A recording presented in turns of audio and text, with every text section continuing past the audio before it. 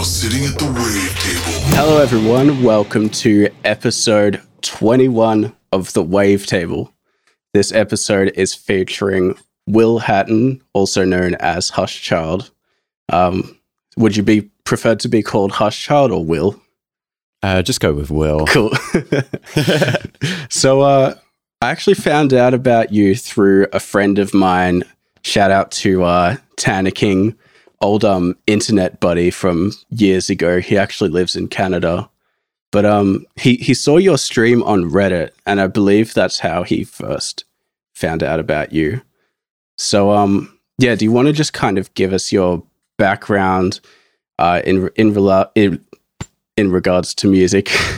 And so it's a strange one, because I think of late and most recently, a lot of folks like yourself, like your friend, are finding me through Reddit, which I know will probably come to that whole story. But my whole background was kind of started through music education. In school, I was like a drummer. I started playing the drums from about age 9, and then by the time I was 11, I knew that I wanted to be a session musician. So from working from about the age of 16 when I went to college, I was just bugging everybody to, can I jump on a session? I'll do this for free, and can I tech for different bands and things like that? Because I was like a metal kid through and through. It was like, well, I don't even know if we can consider it metal. We can get into that whole argument later. But it was like a day to remember or nothing, and shut up, mom, you don't know me, like all of that. And so, I was hitting up these different bands, and one of my first paid gigs was from a guy called Richard Brown, and he was doing guest lectures and stuff at the college. And I started emailing him because I knew he was the musical director for the Lord of the Rings orchestra for the productions that were in London and New Zealand. Yeah, so not like the film, but like the stage show. Yeah. And I was like, man, if you need a drummer, like every week, like, thanks for doing the chat, but if you need a drummer, blah, blah, blah. I had no charisma. So I was like diving straight in with like, give me a job. And he, after months, he like hit me back and said, I've got a drummer, buddy's off ill. Can you do this thing? And I like said, I'll do, I think my words were like, I'll do whatever your drummer can do, I'll do it better, and I'll do it for free. And obviously only one of those things were true. I would do it for free. but that was my whole like MO at the time. I was like 16, 17 years old. And the whole idea was that I've said that now, so I have to deliver. And that's kind of stayed my overarching theme throughout my professional career. So I played for that guy for about 6 months. And at the end of that, I was finishing college, and it was time to choose whether to go to university or go into the working world. And I was like, cool, well, I've already got this job. I want to see where things go. So I did a lot more session work, and it was for obviously just a huge plethora of startup bands and small artists and things like that. But I did some pop artists and productions, a lot for like the UK Voice and X Factor finalists, because obviously this is 2011 to 14 kind of time, so it was like really popular at the time.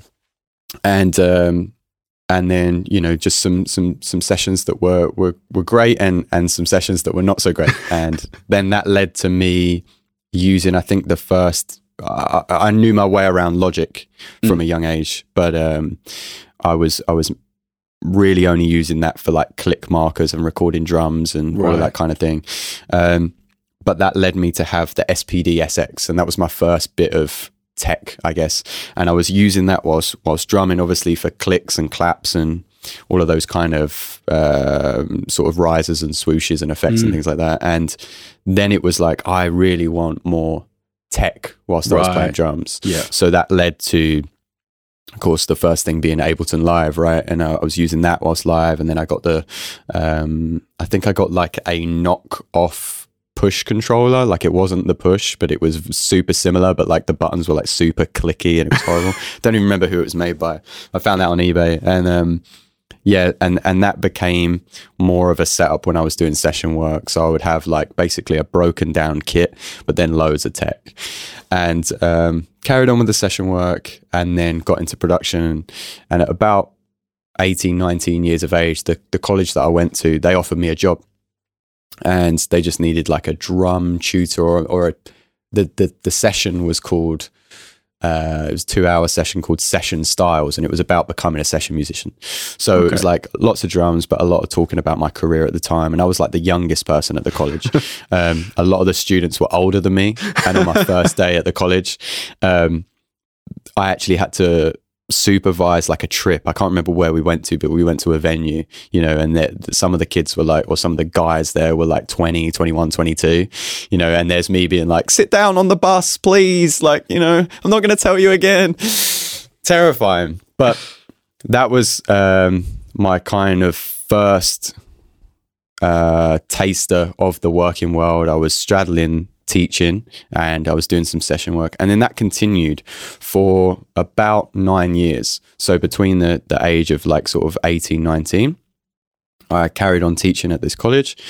I carried on doing session work, which led to, you know, better sessions, which I could bring into the teaching world. And then I was producing a lot more. And here in London, in Brick Lane, a guy I knew was opening a studio with some buddies, and he was like, let's all take a day each or a couple of days each. So I had a studio in Brick Lane for like 2 years, and that was really as I was getting older, sort of when I was sort of 17, 18, 19, I was really getting into hip hop, like just learning loads about it and grime and the whole UK kind of hip hop scene, the UK grime scene.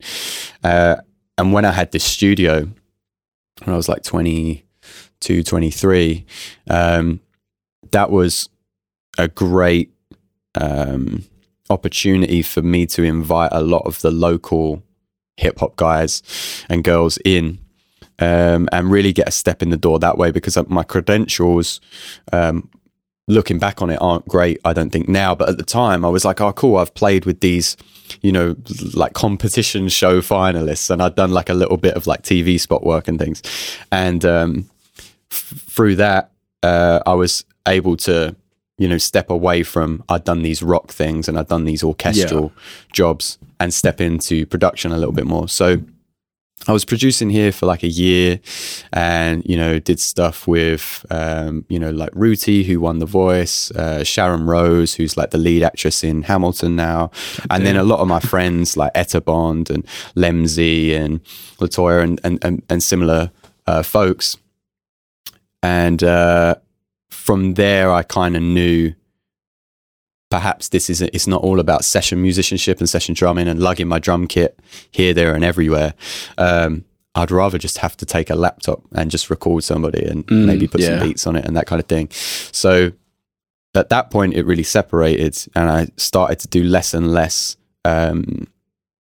drum musicianship, unless it was for my own shows or whatever. And I started to do more production. And then I started approaching sort of 25, 26. I'm 28 now. And my students were like becoming more and more frictious of what I was teaching, because obviously they could learn that stuff on YouTube or whatever. Yeah. So in the early days when I was doing the unit, so by this time I'm like course lead in year 1, year 2, we call it music practice, which is music performance, and then music technology as well. So when I first started, it was like, I'm a session musician, this is what I did, and this is what I can advise.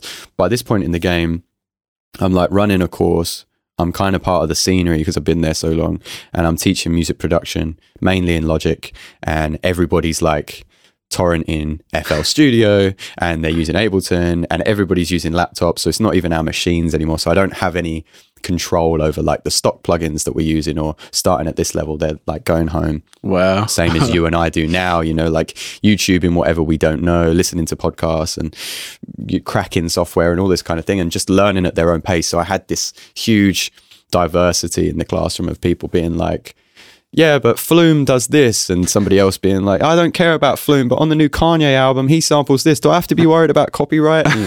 And it was tough because I had this like scheme of work where I was like, we're going to start at this point and we're going to use Ultra Beat, or we're going to use a drum sequencer. And then I'm going to show you how to, record drums live, with the MPD or something.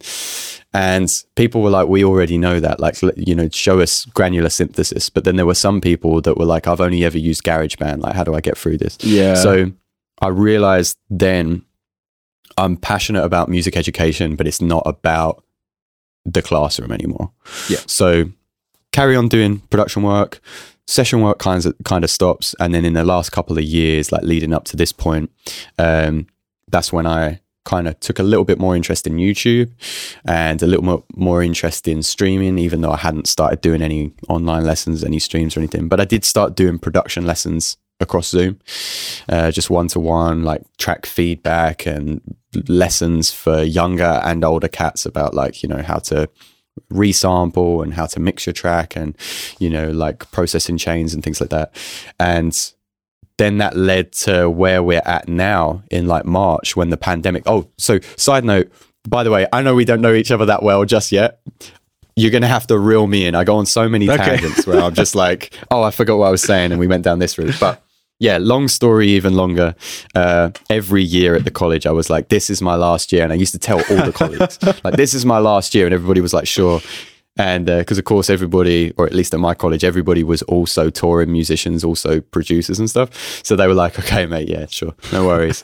And it was approaching this year, the summer holiday. And after the summer holiday in September, or, right now, it would have been my 10th year. Mm. And everybody was like, dude, you can't be in there like 10 years. It was cool when I was like 18 to be like, I'm a really young teacher and I'm doing this shit alongside. Yeah. But can I maintain that when I'm like 28, 29 and the students are like, well, what else you done? And I'm like, well, I was here for 10 years, so, but ignore that, So I really had to do something. And March came about. I got an email saying, as of tomorrow, like lockdown, everybody go home. And I was like, okay, so I had to give a 3 months notice at college. So I gave a 3 months notice. I think it was March time, end of March. Yeah. So that was 3 months. And I knew that at the end of that 3 months, it would mark the summer holiday as well. So I had this huge array of time where I would be able to, or maybe it was at the beginning of the summer. So I knew that like I was going to basically be paid for whilst I should be there, but I knew we'd be in lockdown.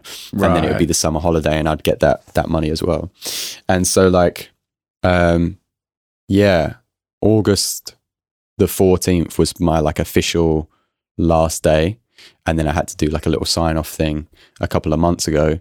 But as of then, I was like completely freelance. And then that just led to this huge like panic station of what, like, I was from like a baby, from a kid, being like every month money comes through and it's a stressful job. But like at the end of the day, and I got to move out at a young age and blah, blah, blah. And then suddenly I'm like, oh no. I'm trying the freelance bit when most people live, in their parents' basement or whatever, and they've got nothing to lose. And I've got like a place to live and, I live with my girl and I've got all this stuff to pay for and I'm literally starting at point zero. So that's where YouTube, streaming and all of that kind of thing took off. Yeah. Literally like August of this year. And I started taking note of like what people were listening to on my Spotify and what content people liked on my YouTube and things like that. And yeah, that's kind of where we're at right now. I'm a producer, obviously because of the pandemic. I'm not really doing any session work, but I kind of dabble in all musical things. I know a lot of people know me for lo-fi, but like I'm a huge hip hop kid, huge bass music kid. Still like a little bit of rock, but not too much these days. and yeah, just like an all-round musical nerd, whether it comes to mixing and mastering or it comes to composition for film and TV and then just making beats for like artists and stuff. I'm just kind of an all-round audio guy, Yeah. I guess, which is terrible to say in this kind of in our industry, because in any other industry people would be like, so you're a jack of all trades, and you're like, oh, that sounds like a terrible thing. But in a musical sense, it's kind of an exciting place to be, because I don't ever want to make one thing and it becomes super dry, you know. So that's me. That was such a long story. I'm so sorry. Try and make the other questions more succinct. So I'd like to jump on the freelance thing. I saw on your website that you've done audio, like composition and mixing for trailers and perhaps some short films or something. I wanted to ask, has that mostly been during COVID hit and since you stopped working at the college, or did you do a bit of that beforehand? Most of the stuff that I've worked on post leaving the college, I don't think has come out yet or won't ever do anything. I'm sure you're like familiar with that. Yeah. You know, it's been many, many years since I've got excited about a release. You know, like I released something the other day, mentioning no names, and the artist I released it with was like super young and was like, I think this is going to go viral. And I was like, I'm sure it won't, you know? So, but yeah, so the short films, the trailer stuff, that was all before. So maybe like a year or so ago. And that's like I'm hugely excited about that. And I really want that to be maybe a stepping stone, maybe into like game sound design, that kind of thing. That'd be great. And VR technology as well, which we can kind of get to. Like that's my kind of biggest passion project, is the whole like VR world. Yeah, I'm really interested in VR, like just the fact that you can really create an audio world where you turn around and there's different sounds to what you had in the previous way you were facing. I think there's so many possibilities for immersive experiences with that. You know, like right now it's just like these documentaries just telling you how awesome VR is because, look, you can look around or like all the way around. But like, just imagine all the like trippy or like even the learning applications of VR are insane. I think this is like where I had a conversation about this with my girlfriend yesterday, and there was absolutely no drugs involved, but it sounds like a complete like stoner-esque conversation. But follow me on this. But like, I'm so passionate about this subject because she basically, the start of the conversation, she was asking why, even without lyrical content, is certain music so emotional.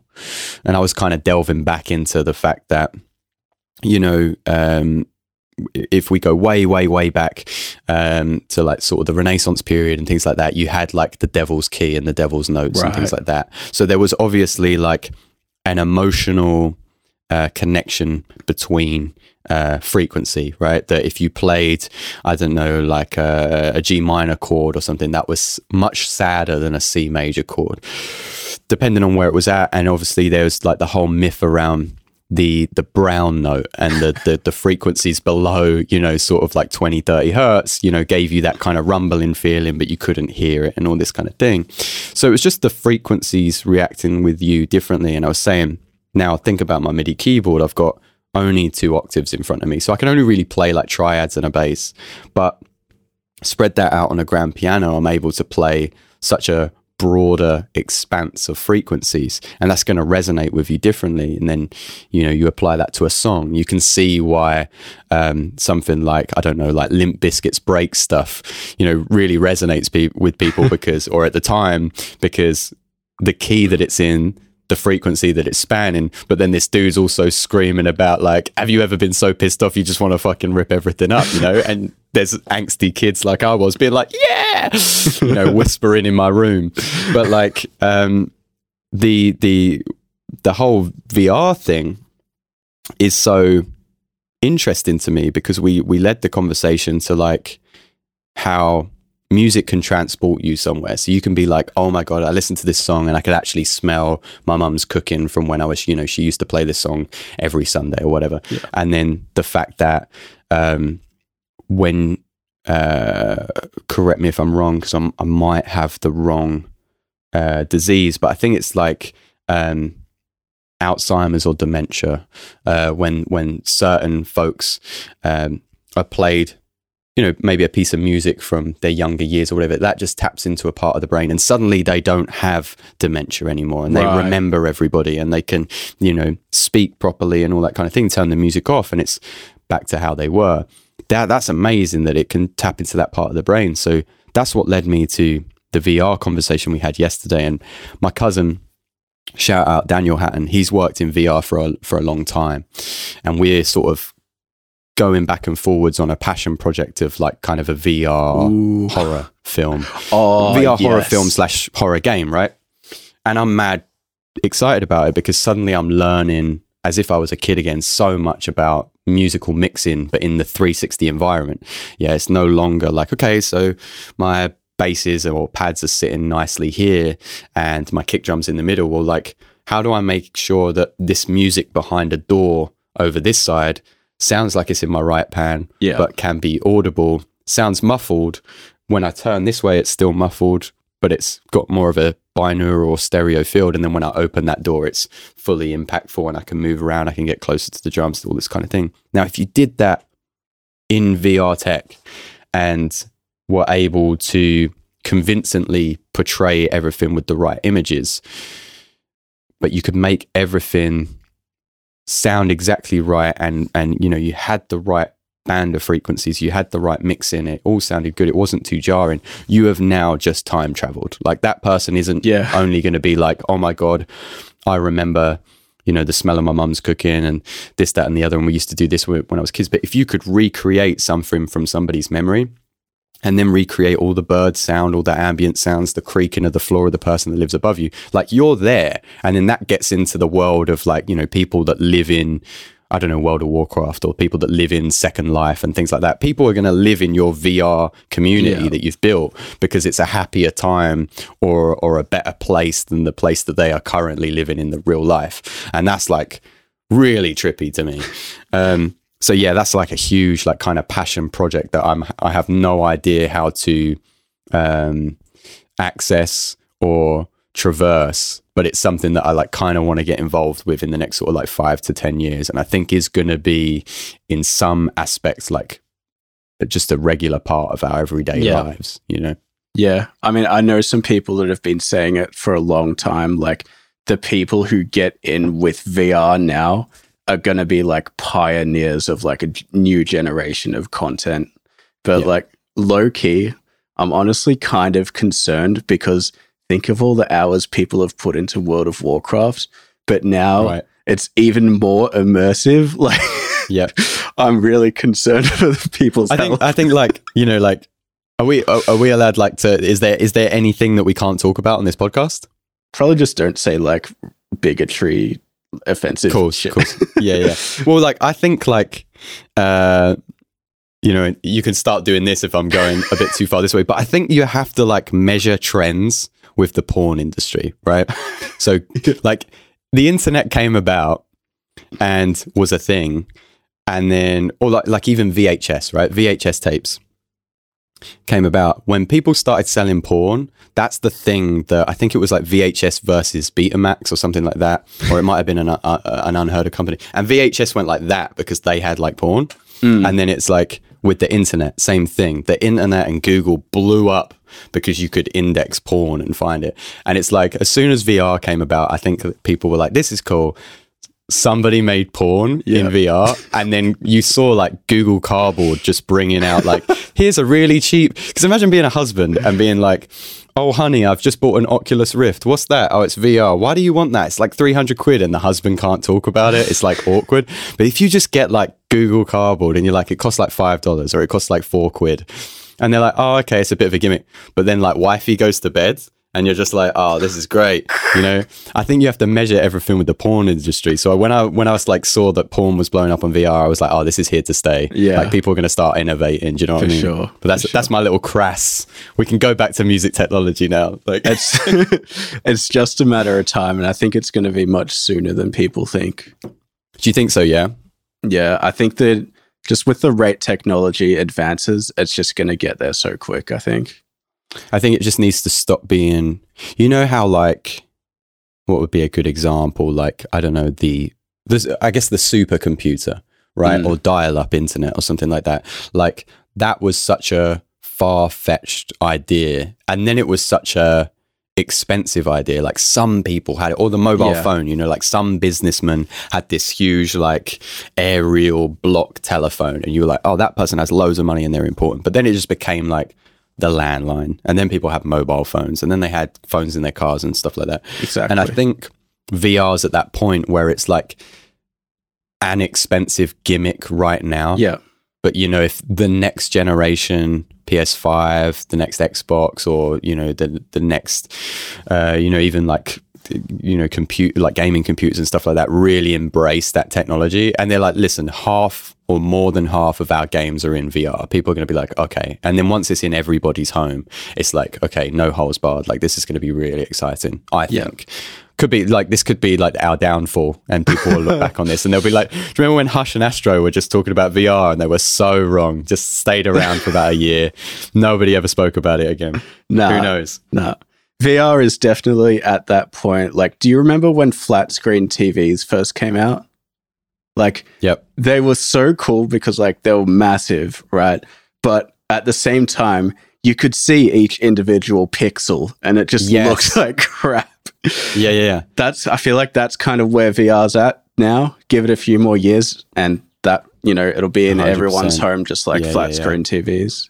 And like, I think people need to, there's a period where people like fight the change and then embrace the change. You know what I mean? Like when, if we're talking about TVs, like they were the big box televisions, and Apple computers were the same with just the different colored backs. Like that's how they were trying to get into people's home. They were like, this is massive, but also you can have a pink see-through back, or you can have and people were like, cool, man.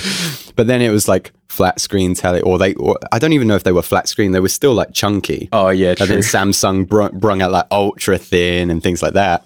And it's like, I think it was only last year, the year before, when I was looking at buying a new TV, and I found about OLED, and I was like, what was wrong with LED? I thought we were cool. And they were like, no, OLED's like super black. The blacks are much blacker. And I was like, all right, I guess we're doing that. It's fine.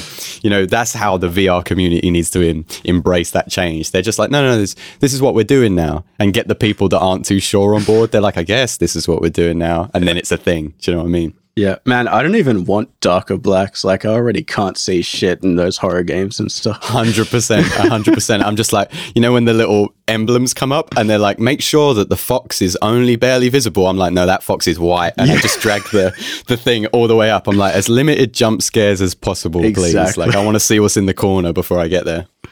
Oh, man. Okay, so let's jump back to how you got going as a musician. So, yeah. I noticed something interesting when you first started talking about your story. And you said that at age 11, I believe, you wanted to become a session musician. Now, I think most people who want to be musicians at age 11, they're like, I want to be a rock star. I want to be a singer, guitarist, like frontman of a band. Like, what made you want to be a session musician as opposed to like the frontman? Dude, this is, compared to all my other answers, this is so concise and short, so I apologize. But basically, I had a music teacher who became like my mentor until like my early 20s. And he told me, so yeah, I was in year 7. I just started school in the UK.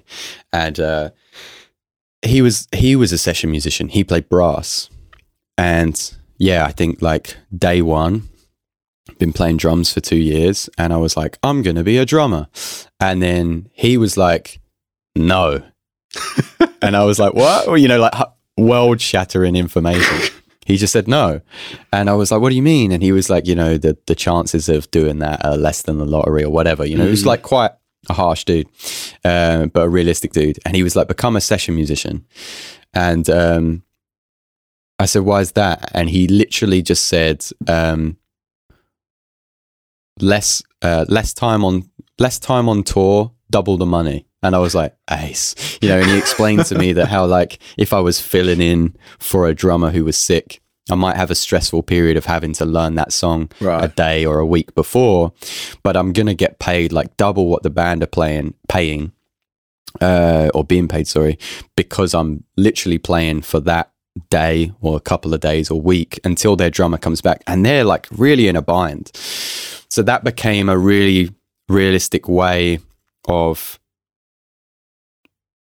creating an income in my mind from a young age, being paid more and being able to play, you know, at that age you're fantasizing. So being able to play with a bunch of bands that I liked. And then as I got older, it became less about the kind of, I don't know, fame of playing with bands or interest of playing with bands, but it was the fact that when I was in my own band, I was so bored of playing the same 5 to 7 songs that I just wanted to play everything. So that's where my kind of love of diversity came from, and the fact that I wanted to play hip hop and metal and electronic music and whatever. And yeah, that was kind of the story. It's awesome. I really respect people who have like that hustle from a young age. Like it might not necessarily seem like hustle to some, but to me it is, to just like flip that switch in your brain and go like, I want to have stability rather than like just being popular or whatever. I really respect that. Like, apologies if you've spoke about this on the podcast before, but like, did you know at a young age it was music, and did you know it was music production, or was it different? So yeah, at a young age I was pretty much like, it's going to be music. Like things happened along the way that kind of took me away from that. But yeah, originally I was like, okay, want to be a singer. No, I'm too shy to sing, so I'm going to play guitar. And yeah, after like a few years of playing guitar, I eventually started.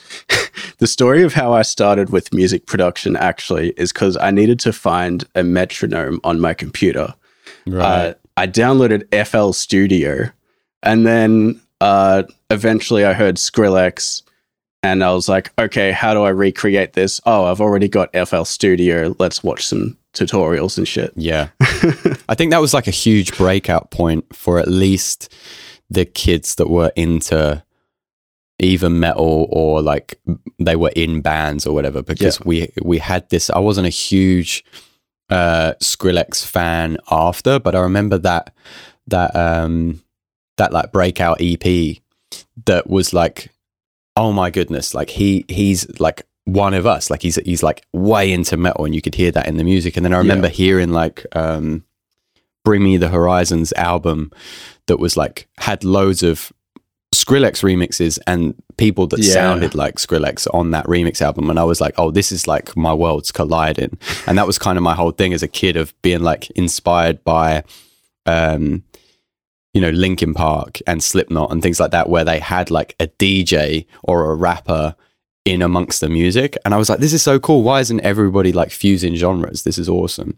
So yeah, we kind of had a similar, it went from classical musicianship, from like, you know, traditional instruments, to that must kind of thing where we just needed a metronome or a place to record. And then it was like, oh, you can do other stuff in here. This is really cool. Though, come to think of it, though, maybe I was always destined for like electronic music, because whenever I saw the Linkin Park DJ, I just always kind of loved the mystery behind it. Like, he's only there with like, I don't know what it was back in the day, but pretty much a launch pad. He's just pressing buttons, but there's like all these different sounds that he was making. Like, it was so cool. I always thought it was cool that he was like the I don't even know if this is fact, but I remember being at school and speaking about him with my friends, and the fact that he was like the director for the music videos and stuff like that. I remember at that age being like, oh, so he's like scratching, he's doing maybe sampling and things like that, but he's also like the kind of visionary amongst the band. And I always thought that was a totally behind the scenes, you know, at that age I didn't know the Steven Spielbergs and things of movies. So it was like, oh, okay, I didn't even know directors could be amongst the fray. Do you know what I mean? Like, I thought that was sick. Yeah. No, one of the guys, if anyone knows 10 Graphs, he's a film scorer, does Foley, music producer, and he writes like cinematography. So just shows like anyone can fucking do anything and just combine it to make their perfect like own little world. Well, I think that's like the thing that a lot of musicians, but I think just anybody in the current climate of creativity, whether it be animation, video, film, and obviously music, is just like I don't think you could get by. I used to say this to my students all the time. you used to just be able to be an amazing pianist or an amazing vocalist, or you can take that to an art or whatever. But now you have to be able to be that jack of all trades. It's like, okay, so my vocals are wicked, but I need to be able to stack those vocals, comp them, mix them, and then send them out. Even if it's just like having somebody else master it and knowing that you probably need your vocals at that -5 level, so that when it gets mastered, it's up to that 0 point and things like that. I think people are accepting that they need to be able to do other things. Yeah. And then through that acceptance, they're finding like, oh, I actually have a huge interest in other things as well. And I can divide up my week amongst, like you say, Foley, sound design, scoring, composition, whatever, Yeah, I totally agree. Because like sometimes I think about guitar and like how much I wish I'd kept practicing throughout the years. Because once it started with electronic music, it was like, see a guitar. Yeah, 100%. But yeah, like every now and then I think like, man, maybe it'd be cool to be in a metal band like I wanted to in the past. But then I remember like being good at guitar is now just a given if you want to be in a metal band. Like, I feel like back in the day, a lot of bands would start out and then they would kind of practice and come up together. Like, get better together. Whereas now it's just like, okay, you want to be in my band, you need to play guitar for like 10 years first. Exactly. Yeah. And I feel similarly when I'm producing. Like I've got like a really rare, expensive drum kit, and it sits outside of the apartment that I live in this like little lock-up shed thing outside. And I like obviously like get the kit out, transport it. I can't record drums here, so transport it to the studio, set it up, blah blah blah. It's obviously so much more convenient for me to just sample drums, just go on Splice and go, okay, right, like, and then you go down the list and you're like, Travis Barker has a sample pack out, like I'm going to use that over my own drums. They sound amazing. So then it becomes almost like this guilty burden of being like, like if I run into people from back in the day and they're like, do you still play drums? And I'm like, yeah. And they're like, oh, I heard this track. Is that you playing? I'm like, oh no, my drums aren't on any of my music. Do you know what I mean? Oh, man. It's just too convenient. Yeah. What about like a electronic drum kit? I'm not like a drummer, so I don't know how bad that would feel compared to acoustic drums. I've played the benefit of the electronic drum kit, even though I haven't put it on any of my music, because I'm just firstly so geared towards convenience and like getting a track out as quick as possible or getting it finished as quick as possible. But I'm also quite perfectionist in the sense of like how much I want it to swing. So I might put it on a swung sequence pattern for the hi-hat or something, but then I'll like kind of adjust it a little bit. But the benefit that I found was when I was doing some session work for a composer, and he needed to notate some stuff in Logic, or from Logic, sorry, but wasn't a drum, didn't write for drums. Right. So I like drum the piece out on the electronic drum kit, and of course he just quantized and then converted that MIDI to notation. And I was that's really intelligent and quick way to do it. Which is kind of where I guess the guitarists and things like, or correct me if I'm wrong, because I don't know about that world too much, but I don't assume that there's a way that you can.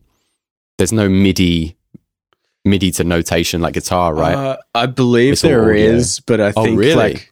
I think once you start bending, it gets pretty wacky. Right. Yeah, because it would have to be like a kind of that Seaboard-esque kind of guitar.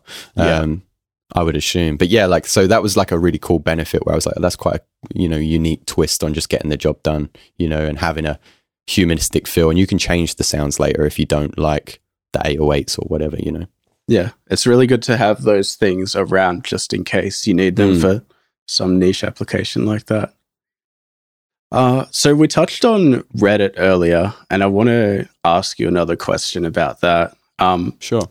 So yeah, you said that some people have been discovering you through Reddit lately, but in my opinion, I don't think many people go to Reddit purely to discover music. So like, what are the kinds of backgrounds of the people that you are discovering you on Reddit? Have you delved into like where they're coming from?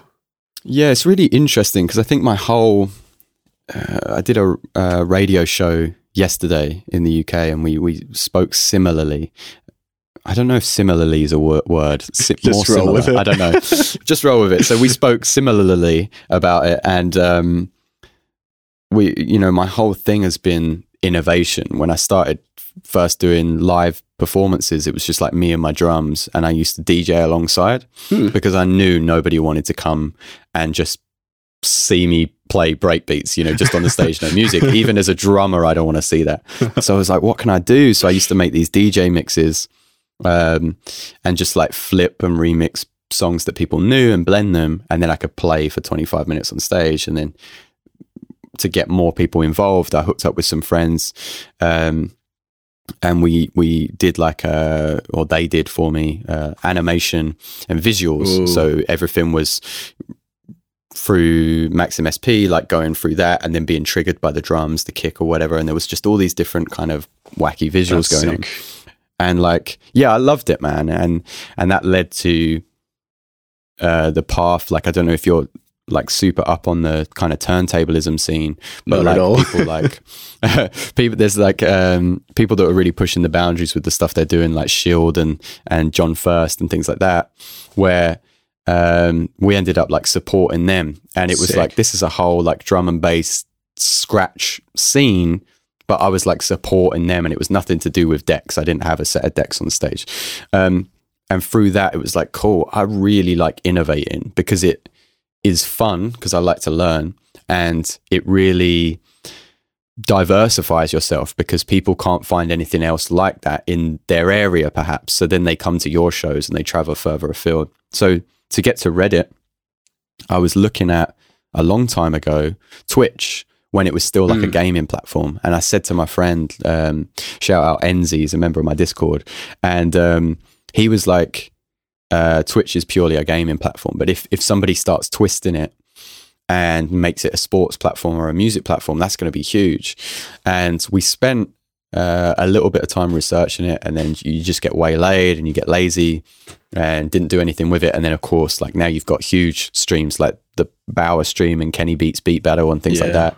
And then we, obviously before that kind of kicked off, it was people were starting to use Discord more, and they had these like almost lo-fi live or lo-fi radio kind of rooms where you could hang out and chat and whatever. And we spent a long time creating like a chat room with bots in there that would play music, and it would be more like a DJ set. And it was like in the really early days of Discord, and like we were kind of just learning about like minimal, I'm not a coder, I don't know anything, but just like copy and pasting other codes that I found around the internet and seeing what I could make work. And obviously, again, missed the boat on that one. You get waylaid and other projects come up. But it was when Pan on Reddit started becoming a thing, and me and my missus would just like lay in bed and just go through it. And it was a real quick thing to do before bed. And there was just the most bizarre people on Reddit. And it was like, you know how it goes, but somebody holding a phone, facing away from them, and they were walking through Korea, or they were walking through, wherever, and just chatting to the comments. And there was like 5 people in the comments and some dude chatting, and we're scrolling. We used to do it all the time. And it was really weird. It gave me the same sensation of, oh my goodness, I forget what the website was, but like a kind of, there was an early days like Omegle where it would randomly send you to somebody who else had a webcam, and you would chat. And it gave me a similar vibe where I was like, who are these just random people that have found this platform and were like, I'm going to stream my walk to work. And then it became like people put in titles, and it was like plumber here, on the job, like ask me questions about plumbing. And it was so interesting. We were staying there for like 20 minutes, not a long time, but reading the comments, and there weren't trolls really. People were really interested in this person's content, and they were Joe public. Yeah. And then I came across like a stream, and someone was doing something. I can't remember if it was musical. It must have been musical because it was on Reddit sessions, but they had thousands of people, like 4,000 people in their stream. And I was like, oh, okay, I got to like improve upon this and do it quickly. Yeah. So the first stream, it's still on my Reddit, and the first stream I ever did, I put my TV, like it was in the corner of the room, and I pulled it right up against my MIDI keyboard. And then basically what I was trying to do is like replicate the Lo-Fi Girl, right? So I was like a background to the side of me that was moving. And I think I put like a Studio Ghibli movie on. And then I was just like playing beats over like splice loops. And I think like something like 4,000 to 5,000 to 6,000 people across the hour that I was there like joined. And I was like, okay. And I figured that the first thing that I'd probably done is like improved upon the sound, because everybody was using mobile audio and you could only stream via your phone. But my audio sourcing was like OBS with something. With the TRS adapter into the old school iPhone. That's smart. Holy shit. Yeah. And I was like, okay, cool. So the audio is like sorted, but the video sucked. So then I was like, how do I change up the video? Well, the resolution is like 16:9. And I'd seen somebody that was literally doing, and like, I'm not putting this guy down or whatever. I know it will sound like that, but it was to me a really dry stream where he was receiving questions from people in the stream. There was like 4 or 5 people there. And he was searching Wikipedia, and you could see his face and you could see Wikipedia. And I was like, this is so redundant, because these people could ask a question to Google and find the Wikipedia article. But there was some kind of interest about watching him do it. I messaged him and I was like, how did you have your face and Wikipedia and have it as like a phone rather than like stretched?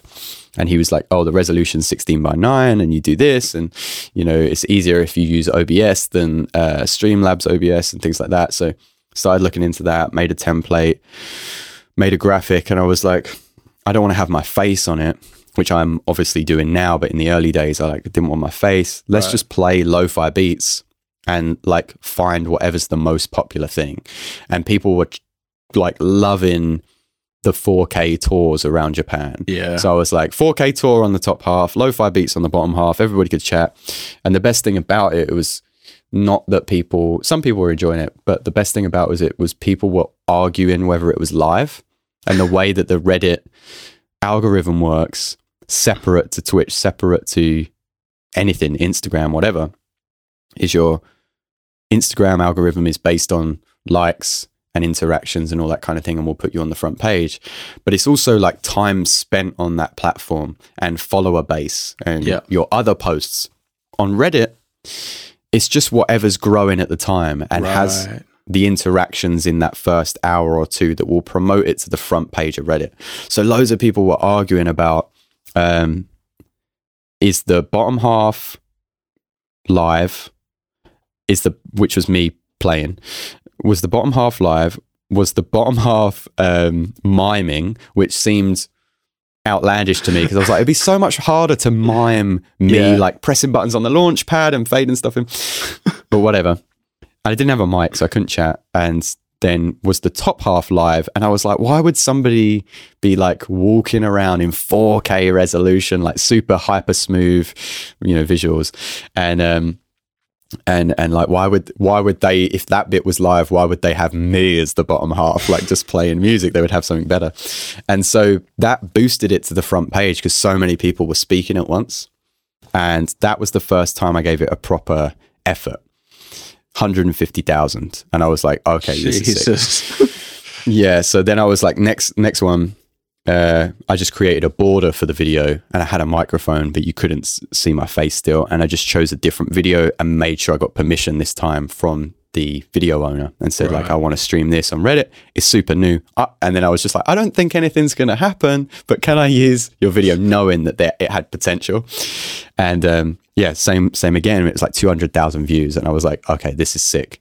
So it became a regular thing for like, probably like 4 to 5 months. And at this point, Pan was about 6 months into being what it is. And I tried some different things. I tried ones that were like distant socializing when the pandemic came about, and it was like just chatting. And I tried the masterclass ones, and they weren't as popular.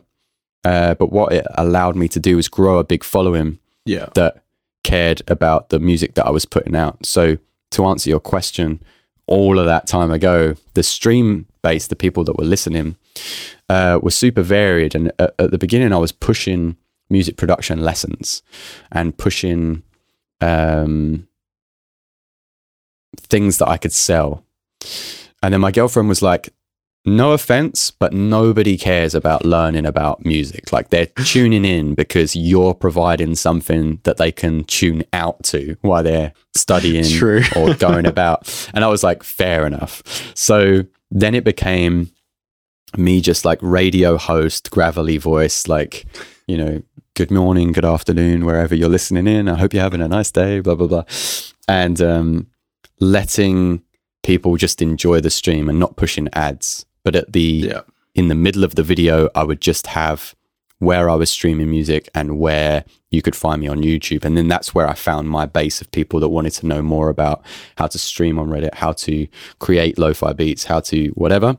And that's where it really changed for me, where I became, I guess not became, but I became more known for being a lo-fi producer. Yeah. Before that, I was just making everything. And now I was like, saw that more people wanted to listen to that, so I created like a lo-fi beat tape, and then people were really into that because they could stream that when I wasn't performing on Reddit, and kind of just created a unique base from that and put out some tutorials of how other people were doing it. And now I don't think I was much of an aid, but I think a lot of people had the same idea. And now like Reddit sessions is super, super popular, and you've got loads of people with MPDs and different backgrounds and things like that. And it's become a complete norm. So I've kind of pulled away from that a little bit because I have a nice follow base of like sort of 3,000 people on Reddit. And then like my obviously community on Spotify and things like that. So I'm happy with that. So I dip in sort of every 2 weeks and do a little Reddit stream and chat to people.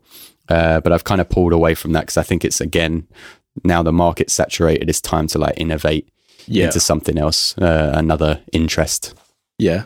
It definitely seems like Reddit is a great way to grow a natural, organic community for any musicians out there who have the ability to live stream sets. What do you, or have you decided yet what's kind of the next direction that you're going to innovate? I have an idea. Obviously, like the VR thing is a longer pipe dream kind of passion project. But for me, a huge thing is like when I was in teaching, I was really excited about like having to teach jazz or blues or a drier subject that people weren't really open to, but there were maybe hip hop kids in the room.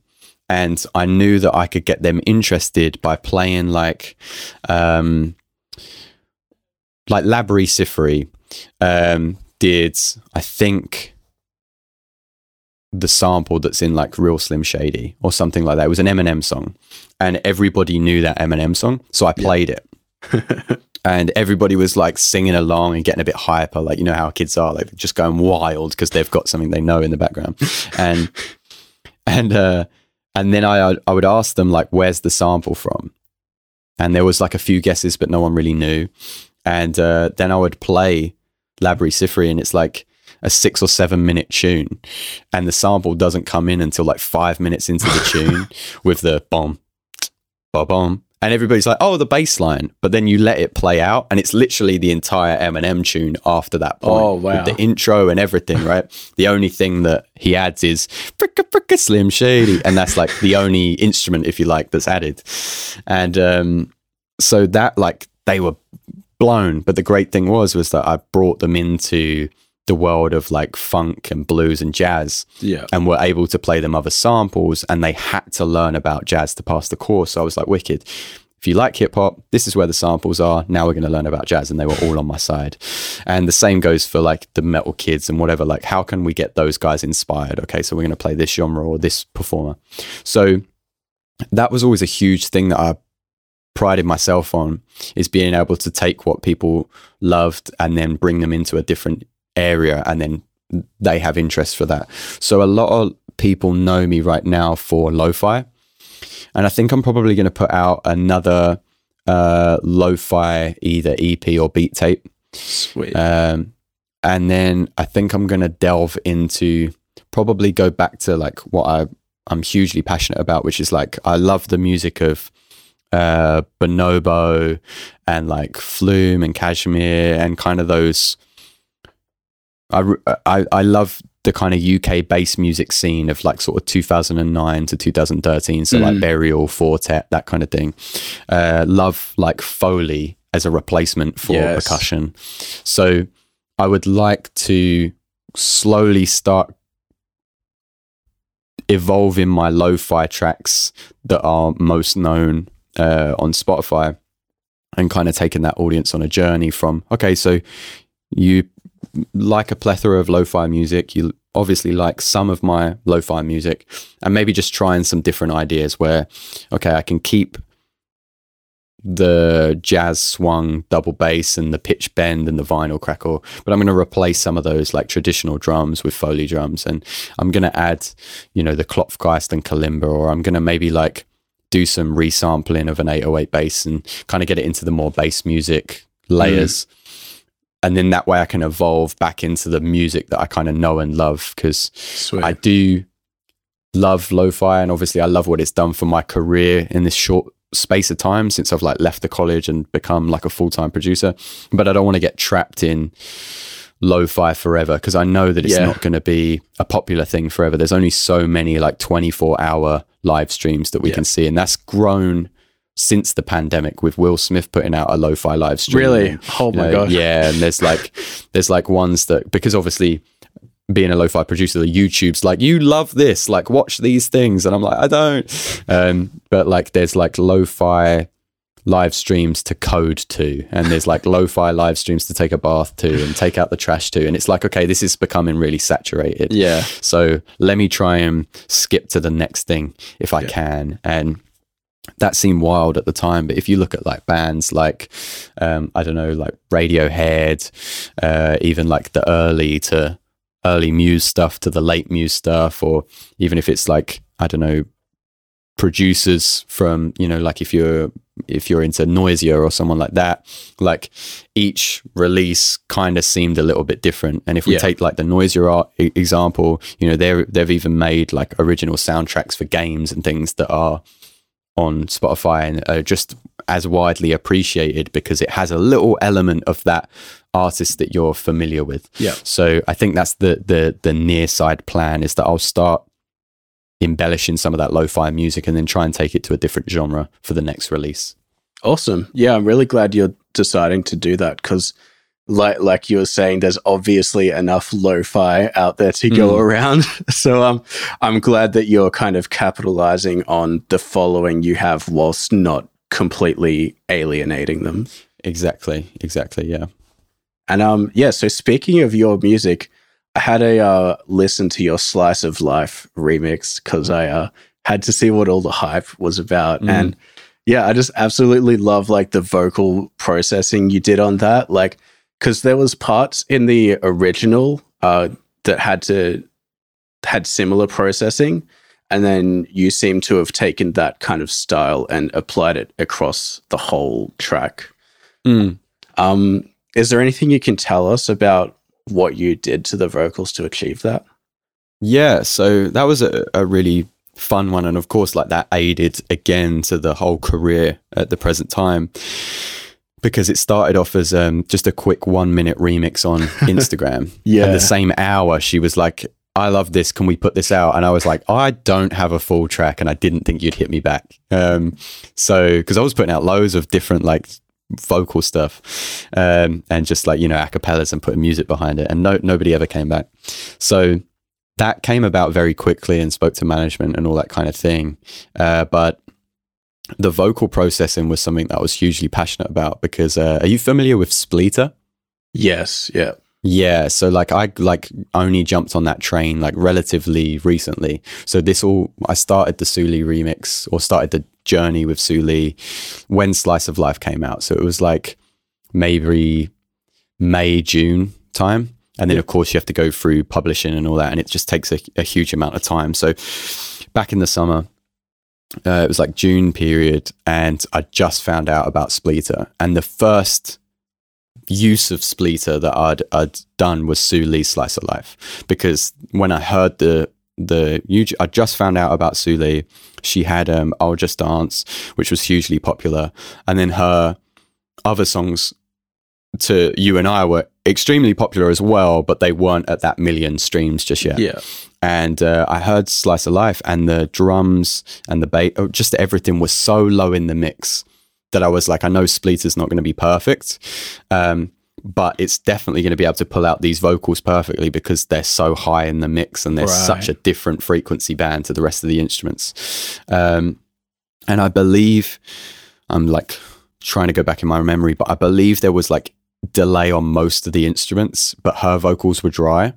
So it was just like going to be like a dream, because like Spleeter would just be like, here they are. And it was.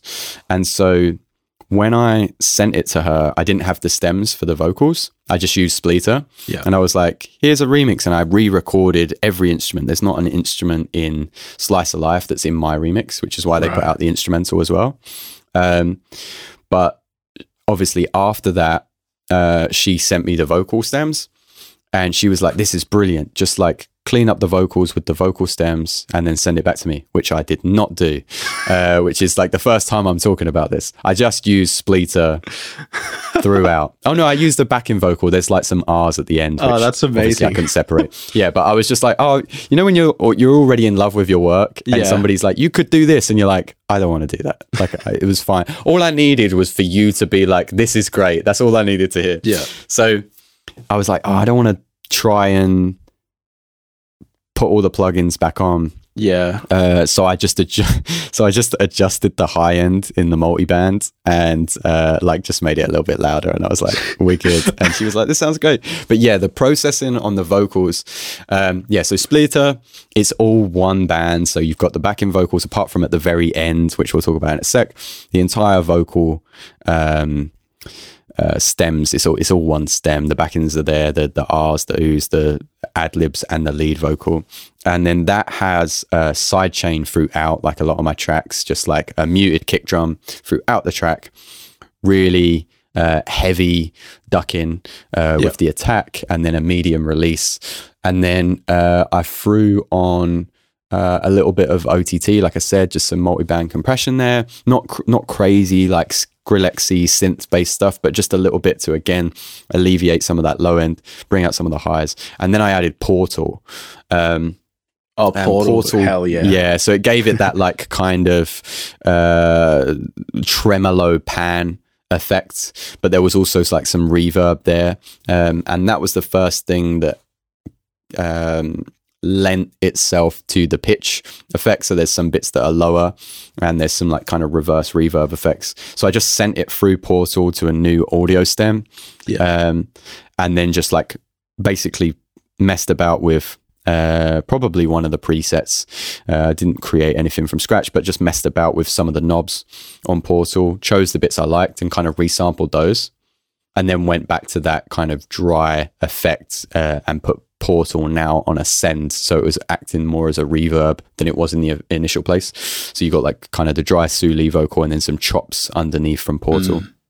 And then, like I said, at the very end of the song, there's just some R's and O's and things, and I really like those, and they were so low in Sue Lee's mix that I really wanted to put them to the forefront. Like this, I hate remixes that are like a carbon copy of what you've heard in the same order as the things you've heard. So, you know, that was the whole idea of like the middle eight is actually the chorus that she sings in the original song.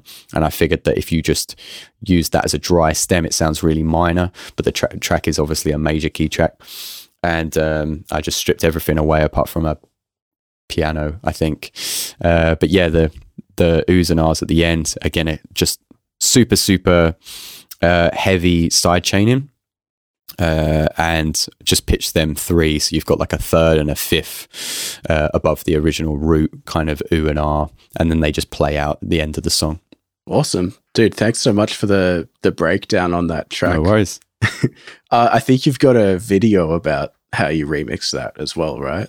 Yeah, so youtube.com/Will Hatton is my kind of main output for all of my breakdowns and video ideas and behind the scenes stuff. And I think I have a video on how the whole story came about, from Sue Lee getting in touch to how I broke down the track as well, or how I made the track.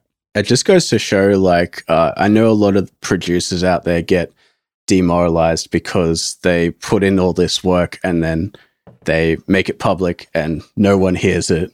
But like your story is just like proof that it can happen. You know, you made this remix and like you said, you didn't think she was going to hit you back, but she did. And now it's massive. Like, how does it feel to have that hit? I think like it's bittersweet as well, but it's interesting because, of course, the work that you put hours and hours and hours into are never going to be the most appreciated songs. Like you can, you can fine tune, you know, if you're doing like a bass music track and you've got some super wide super saws and you're like detuning them, what is it, -7 cents or -8 cents, and you know, like nobody's going to appreciate that work that you put in. No one's going to appreciate, you know, the comb filtering that you've done to get rid of that frequency. Like if the song, and that's the brilliant thing about lo-fi, is because now you no longer have to worry about mix and master as much, because it can be slightly quieter than a radio track. It can be slightly noisier, of course, than a standard pop clean track. But the way that it came about, and I was saying this in the comment section on Reddit one time, is that there's definitely a huge element of luck. Like I said, I was doing this with loads of artists just because I was messing about with acapellas or techniques, and on Instagram, that's a place where I just put little mess arounds and little ideas or announcements. On YouTube, that's where I put like the meat and potatoes of content. And when I did that, because it was a mess around and because I didn't take it that seriously, I put it on Instagram. Yeah. But Sue Lee has the least following on Instagram. Right. So even from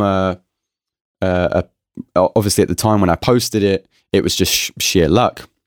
But in retrospect, if you want to use that as a business model, it makes more sense. Most people are going to find your music through your most seen or followed social media. For her, it was YouTube. So I'm not going to hit somebody that has like 350,000 or however many she has followers up via the YouTube comment section. Hey, I remixed your song.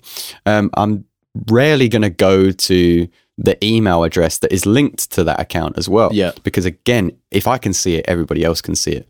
So like, let's play the smartest cards that I can, and go to the Instagram account. Let's go to the SoundCloud account. Let's go to and see when she was like either last posting or he was last posting, last online, whatever, and then hit that one up.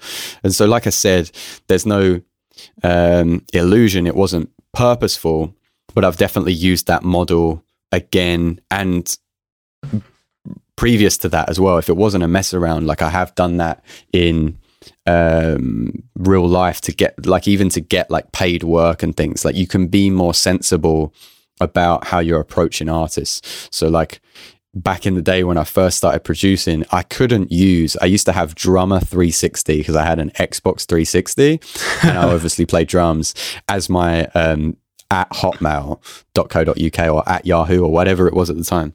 And Drummer was obviously spelt DRUMMA because I was super cool. And so like, I can't hit up a management or, you know, publishing or an artist with Drummer 360 at Yahoo. So I created like Will dot, and then I used an amalgamation of two of my colleagues' last names, right, as my last name. So I just did Will dot this amalgamation and then had a business email. And then I used business language. So I hit these artists up and said, like, we're approaching the last quarter of the year and we're finalizing some deadlines with one of our, you know, hottest artists right now. And they showed interest in producing a track for you, blah, blah, blah. And just the people that were coming back. Obviously, I didn't sell every track, but I was getting more replies than hitting somebody up in the comment section of YouTube and being like, I would love to make a beat for you. Like people were coming back and saying, okay, this is interesting. Who's your artist? Like what tracks? Can you send us a snippet? And I was kind of getting my my foot in the door that way. So yeah, to answer your question, it's like it was there was definitive luck there, and I'm really happy about it. But it was also like kind of a sensible choice in the way that it came about organically as well. Like she had the least amount of following on Instagram, and it was really easy to open up. Even when we first started chatting, it was just in the DMs. So obviously there wasn't a big enough following in the DMs that my messages were getting lost amongst other people. So yeah, that's where we're at. Yeah, I actually applied that just like an hour or two before the podcast began. Right. There's a new, well, not an esports team, but a new social media content creation team or whatever called OTK.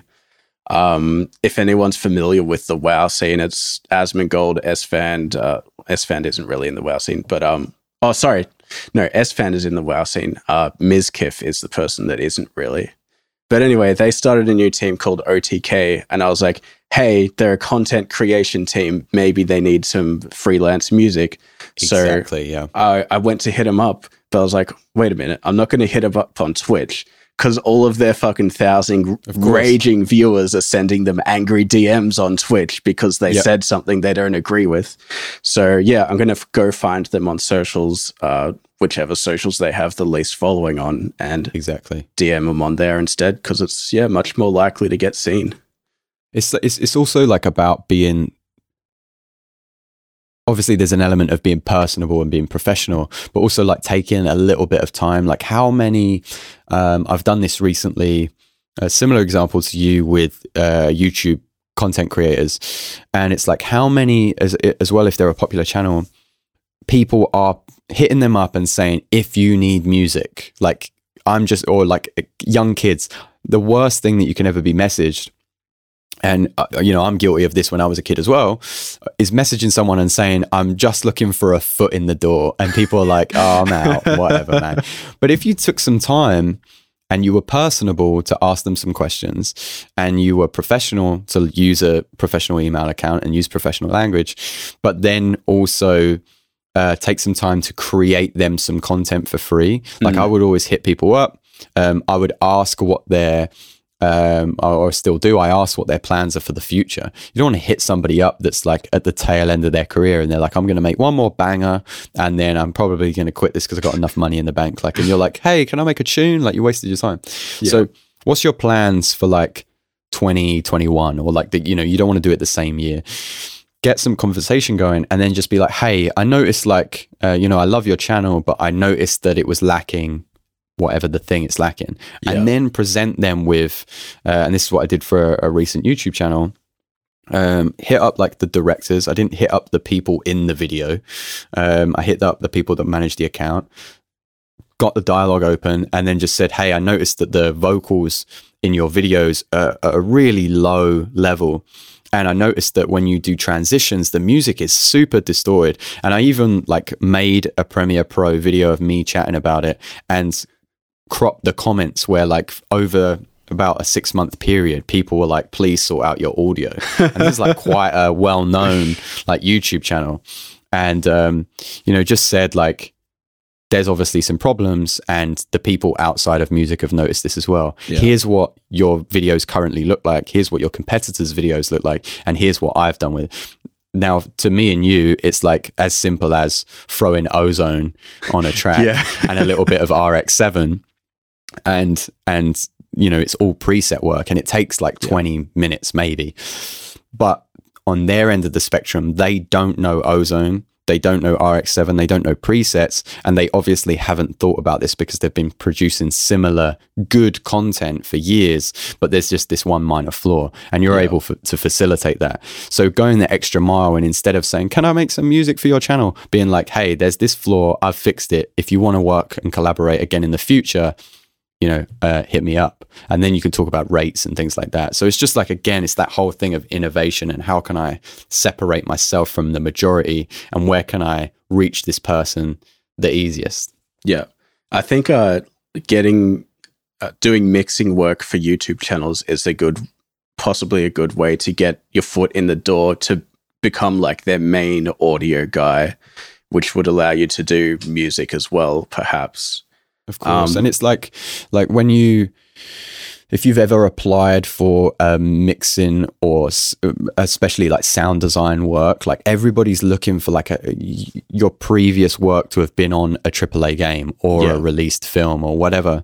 And it's like, cool, that would be amazing, but I don't have that experience. And also, is that where it's exciting right now, but is it where the excitement's going?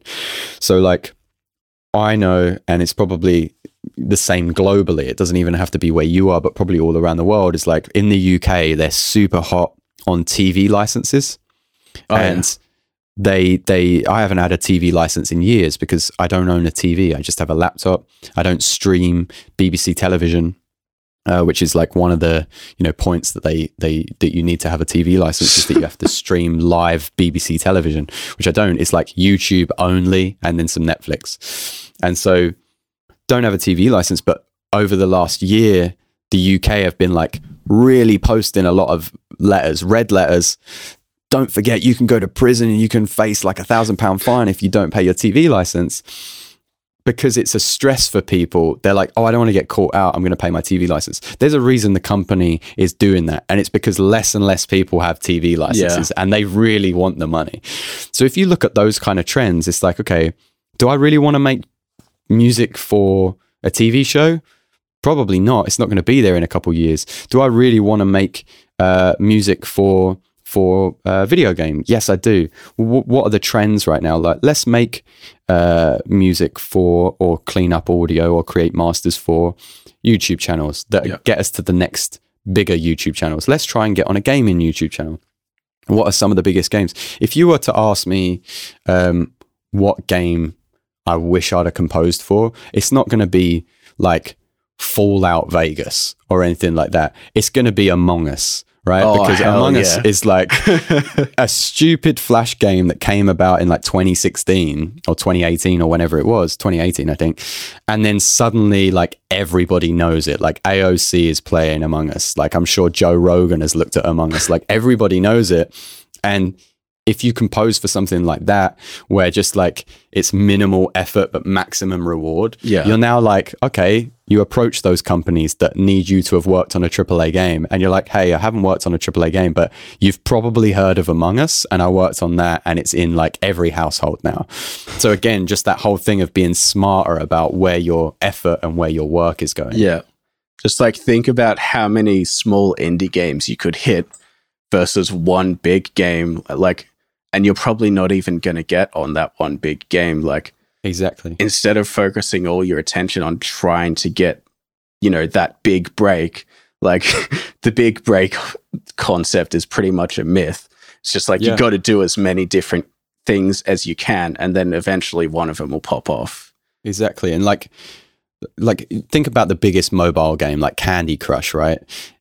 They're obviously a giant company right now. So there's probably every what would the word be, like there's every possibility that company has now put money into other startup companies, and they're like, right, let's see how wide we can cast the net. So Candy Crush is a puzzle game. Let's try and get more people into, I don't know, they're probably looking at apps like Zoom and Google Classroom and things like that, but they're also probably looking at other games that have more of a Club Penguin kind of vibe, the social games. They're probably looking at card games. So look at those smaller companies. Don't go for Candy Crush, but look at the other startup companies that they already have like £1 million investment, but they're like a really small indie company, and then just go in low and be like, hey, I would like to make this game for like £100 up front, but can I get paid 5% if this game does anything?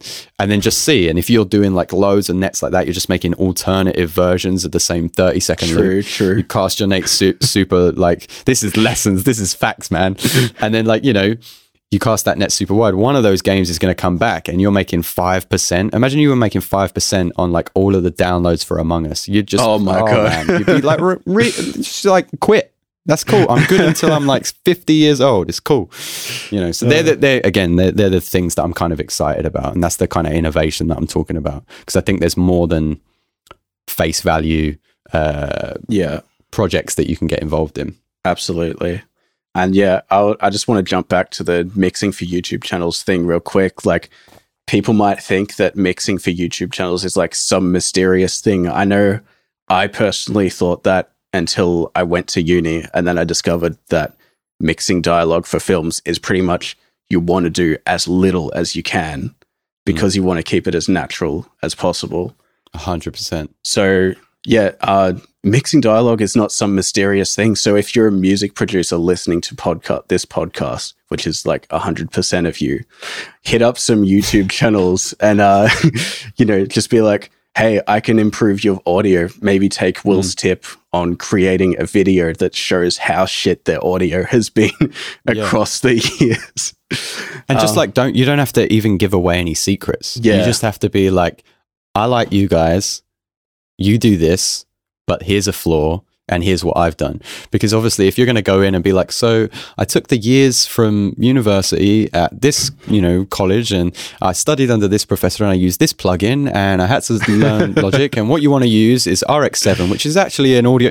You give them all the answers. They're just going to either figure it out themselves or employ somebody and give them the script that they have to follow, and they'll do it themselves. So, you don't have to pretend you're something you're not, but just keep your cards close to your chest. I think everybody that listens to this podcast is obviously into sound design and production and things like that. So we all have this really, really unique skill set. It doesn't matter that there's a bunch of people at home that have cracked FL Studio, because what I've found is even those people are going to have like the different methods of resampling, the different methods of programming MIDI, whether you like the kind of piano roll method or you like recording it in real time.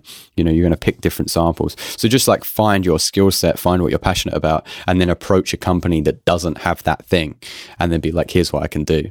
Yeah. And speaking of YouTube channels, let's jump into yours. So over the past few months, you've been putting out consistent videos, which I assume lines up with about the time you stopped teaching. Yeah, perfect. Yeah, so I had like free time. But you've also got like so many other things you're doing. So I was going to ask, is it hard balancing the YouTube with the other things, or is it kind of just YouTube has replaced the amount of time you spent teaching? That's a really good question. I think it's kind of like column A, column B as well, like a little bit of both, because when I first finished, don't forget, I did that like for 10 years and every day was exactly the same, and somebody told me what I needed to do. And so you get to the frustration was that I was like fascinated with sound, but at the end of the first year, when I brought these students to a certain point, I had to start again. Yeah. And it was the same basics again. So then I go to like being freelance, and I approached it in a very similar mindset. And I think I focused all my attention on the first month or two on my website.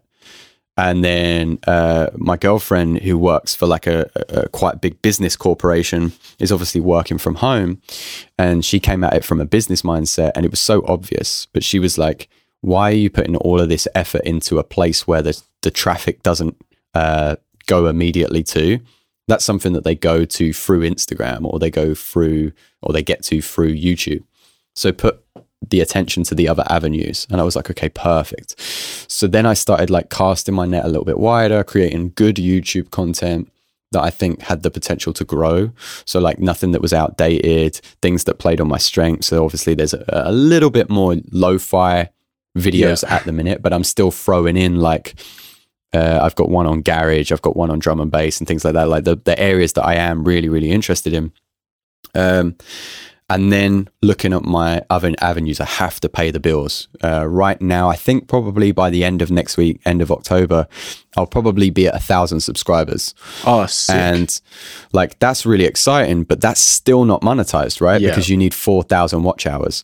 So YouTube is solely a passion project that I'm putting a lot of time in right now, but I have to get paid. So it was like, okay, what else can I do? I can do affiliate marketing. I can do affiliate links. I can do Skillshare. I can do obviously like Upwork. I can do different things where behind the scenes, but I'm creating music. So there was a huge period of time where I was just making sound banks intro. I was making like a 2-minute song. and I would make a 2-minute song, and then I would delete them, bounce it and delete the MIDI line. Then I'd create a new melody with the same drums. Then I would like pitch down the drums, make them more staccato, add a different hi-hat, and then change the bass line. And then I would like cut the 2-minute entire track into a 15-second intro with whatever was at the end, and add loads of reverb. So it was like a stab. So it just did this build up and then a stab.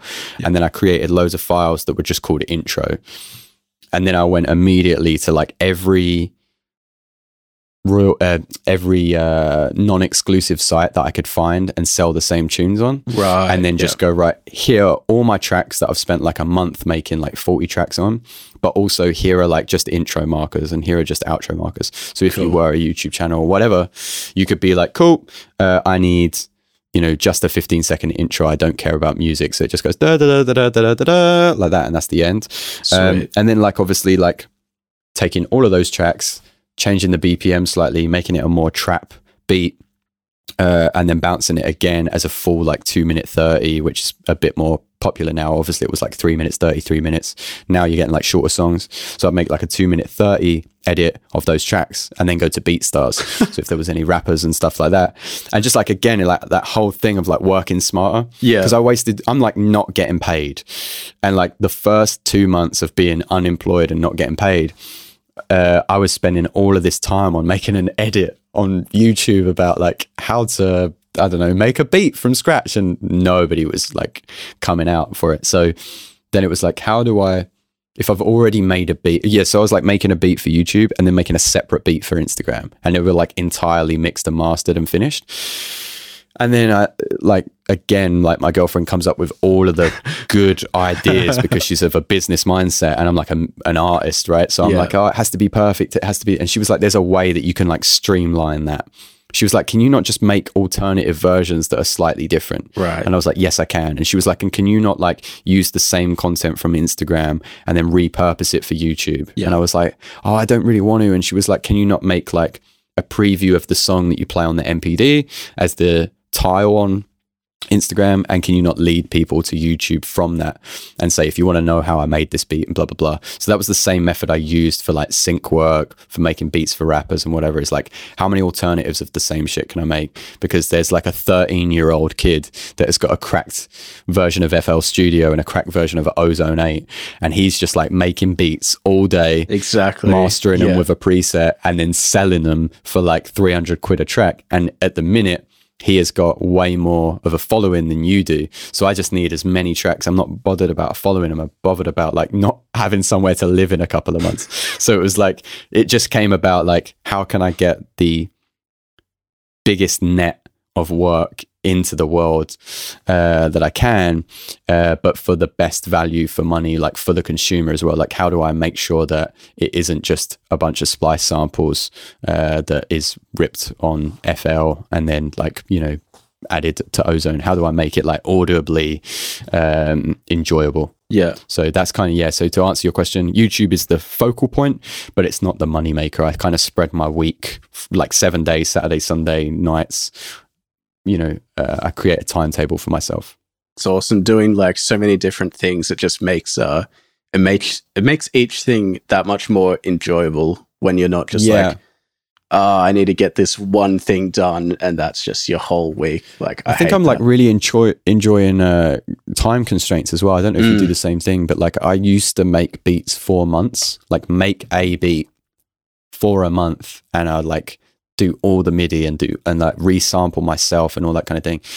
And then like the more, obviously we're both on the like huge, like you, as everybody probably listening is, just like YouTube tutorials all the time, just watching more and more people be like, and once again, I'm going to use this same, you know, cashmere sample from Splice or whatever, and being like, oh, people do repurpose the same stuff and they do speed up. Like they don't have to make a kick drum in Serum. They can just like use drums that knock 9 or whatever from Decap and just like throw that in and you use that as your go-to kick drum. That is okay. That's an okay thing to do. So I've started like putting a 45-minute timer on stuff and just being like, how many lo-fi loops can I make in 45 minutes? Sick. And then like a few days later, when I've kind of forgot about the melodies and how they sound, all right, I've got 10 minutes to preview all of these tracks and create a list of the ones that I think will work. And then I'm going to set an hour and I'm going to finish 2 of them. So 30 minutes, and the timer goes off, and wherever I'm at, I have to just save and go to the next one. And it's just sped up my workflow, but it's like made it really, really fun as well, because I only have that time to work. And then that makes it a little bit less precious for me to like make the music and like really care about it. But the output is way better, because then people start taking notice and they're like, how are you putting out so much so quickly, you know? So it's kind of fun. It kind of reminds me of Ill Gates's time boxing technique, if you've heard of that. Like, he gives like, I don't know the exact numbers, but there's like 5 minutes to do drums, 5 minutes to jam out some melodies, and then 10 minutes to mix or whatever. And then at the end of the 45 minutes, you have, you know, basically the whole arrangement of an EDM tune, except you're doing it with lo-fi. Are you familiar with, did you ever watch any of the Tupac documentary pieces when he got, so like Tupac got out of prison, and I'm gonna like butcher this, and there's gonna be someone that angrily messages me and be like, oh my god, on Tupac's name, how could you? But like whatever, it was something like this. And I know not MF Doom, but one of the MFs like did a similar thing. But basically when Tupac was out on bail, right, he posted bail, and I think he was only out for either a day or a week, and he was going back to prison. And he got all his homies in the studio together, and was like, I'm gonna, like, he'd written it, nothing but time, like just written it all in prison. So all the lyrics were done. And there's this like documentary clip that's on YouTube where he's like, there's time and people that love mastering tracks. We don't have to sit here today and fine tune a kick drum or find the right snare. There's people that love to get the headroom right on a master. He was like, our only job today in the next 24-hour period is to make an album. So we're going to go in, we're going to do all the ad-libs, we're going to do all the lyrics. Then you're going to come in the studio. If you like the harmonies on that, you'll come in. If we're done with that track, we're going to move to the next one. And they did it in a day. He went back to prison, and then his team got together and they were like, okay, this guitar's a little bit out of tune, or like, we don't like this kick drum, or we're going to master this. This needs EQing. Have you got the stems? And they cleaned it up. And I kind of used that as a, probably like on a weekly basis, I watched that video just for inspiration, because that's kind of what it's about. Like, there are people in the world that really care about that stuff. Yeah. But the mass majority, like, think about some of the biggest selling albums, like Amy Winehouse. There's a documentary where Mark, who did Amy Winehouse? Mark Ronson. He was like, oh, Amy was obsessed with live instruments, and she, you know, she had to have live instruments on her track. Dude, listen to the first Amy Winehouse album. You can hear Apple loops. Like, even if it's like the instruments tuning up and things like that, they're literally Apple loops of the instruments tuning up.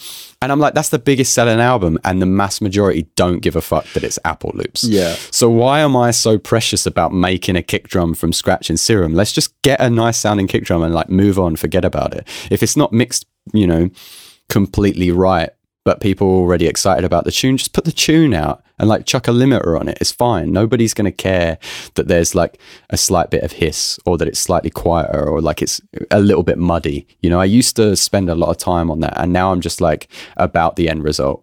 Yeah, it's absolutely about just being as efficient as you can be. And yeah, like when you make a sound, like I know you're kind of saying that you don't always need to make your own sounds and stuff, but when you do make a sound, make sure to save it to your sample library so you can use it again in the future. 100%. And I find the same with even like, you know, if you're like an Ableton user, I know you can do, well, yeah, you can pretty much do it in every DAW. I know you can do it with Logic. I've never used FL, but I'm sure you can. Like, the stock Ableton EQ is fine. It works. Like, if you're just trying to roll, off like the low end or something, use the stock Ableton plugin, but right click the taskbar and click oversample and choose oversample, and then save that as a preset, because then that gives you like some of the clarity that something like Pro Q3 or something will use, but it's just in the stock plugin. Like, they are actually powerful, but they take all of the bells and whistles off of those plugins to make them, universally easy to use. So Yeah. click that over sample, save it as a preset, so it's blank EQ. And then when you're rolling off the low end, it's like basically like having linear phase on Pro Q3. Like it just sounds like much cleaner, and it's a little bit more harsh with its like options. You know, just again, but it's the whole working smarter thing, isn't it? Yeah. If you're saying like make a sound and save it as a preset, again, work smarter. If you like a super source sound that you've created, save it. You don't want to have to hit like 5-6 clicks every time you bring open that sound. Exactly. And in creating sounds, it's way more than 5 or 6. But well, yeah, 100%. But you know, like there's so many like hard dance or hard style, I don't know, house, big room, etc. Like they always use the same sounds, and like you'd think people are getting sick of them, but no, it's just like a different melody. They just pump out different melodies constantly, and people are like, "Woo! Oh my god, yes!" Yeah, exactly. Yeah. But yeah, speaking of like sound design, I guess one of your YouTube videos that I really loved was the one where you took like an ambient sample. I think it was just like a recording of people on a street or something, and then you used an EQ notch to basically insert a sine tone into the sample. I never would have thought of that, but it's so fucking cool. Is that like, has that become one of your frequently used techniques, or have you perhaps saved that EQ as a template? I haven't, but I should, and I should. You know what? After this, over the weekend, I'm gonna. If you want to, like anybody listening, I assume not many people from this channel have gone over to mine, but if you head over to this particular YouTube video, how to create pads out of atmospheric sounds, I think it's got a picture of Burial. I will make a template available, like a media file or a Dropbox link, and I'll put it in that video by the time this podcast comes out, because I should. It's quite easy to do. But yeah, it's funny how that. If I can tell like a quick little story, and this one will be quick compared to my others. But there's a friend of mine, shout out Damian Taylor, and he's a producer that's like super known in the industry. And he worked with Bjork for like 9 years. Wow. And was Bjork's producer, and he was like a silent member of Uncle. He's been nominated for 6 Grammys and did like loads of stuff with Prodigy and, you know, like crazy stuff in the early 2000s. And he's become like a good friend of mine recently, and a bit of a mentor. And we FaceTime every couple of weeks. And I tuned it. He streams on Twitch most days, and I tuned into his Twitch stream just last night. And I hadn't tuned in for like a week or two. And there was like 35 people in the room, and he gives it like, "Oh, Will Hatton's here. Will Hatton of the Hatton pad." And then the chat started going, and I was laughing and whatever. And then he said so many people of the, he runs a network of like a kind of like an online, kind of like a Discord, but just for his website. Right. Where you can go and talk in the forum of his website called a Complete Producer Network. And on that, people started sharing their folders that they call the Hatton pad, following that video where they thought it was a really cool idea. And loads of people have created their own sounds from Foley, and then were sharing it with me. And it was just the mind, you know, like if we're talking about the Sue Lee remix, that came out and very quickly got like 20,000 views. And I don't even think it's been a month yet, which was like really good for my own music. But the craziest trip for me was like maybe 5 or 10 people coming back and being like, "We love that sound that you created. Here's the sound that we created." And they called it the Hatton pad. And I was like, that's cool. Oh, but yeah, man. I'd basically like to answer your question, like use it in, I use pads a lot, but I use it in any track where I probably have some Foley, which is a lot of my, it's not in my newest like lo-fi beat tape, but there's an album which is like my first release on Spotify, which is kind of before I entered the lo-fi game, was kind of my passion, called Peyote. And a lot of the pads in that, or a lot of the sounds in that are ambient sounds that I've recorded with a Zoom H6.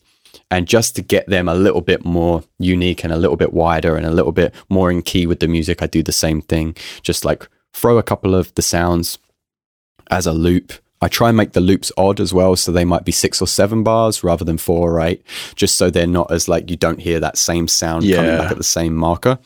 And then, like throw it on simpler, then like make sure that you've got that whole granular synthesis thing going, and make sure that you've got the EQ set to 440, and then just transpose it to C from A. And then, yeah, you're like good to go. And it's like super unique. It's super easy to do, but it's like a super unique sound. And it doesn't matter if you and I went to the same place with the same microphone and recorded the same sound. You and I are going to get different results because of where you were stood and how you process it and what loop you choose and whatever. Like, so time and time, I used to do it in teaching all the time, like time and time again, you get a different result. And that like is the best thing, because we're using, like you say, splice samples all the time and all of the same sounds. Yeah. And this is me like literally replicating the same method in almost every track that I've created. And I love it because it produces a different result every single time.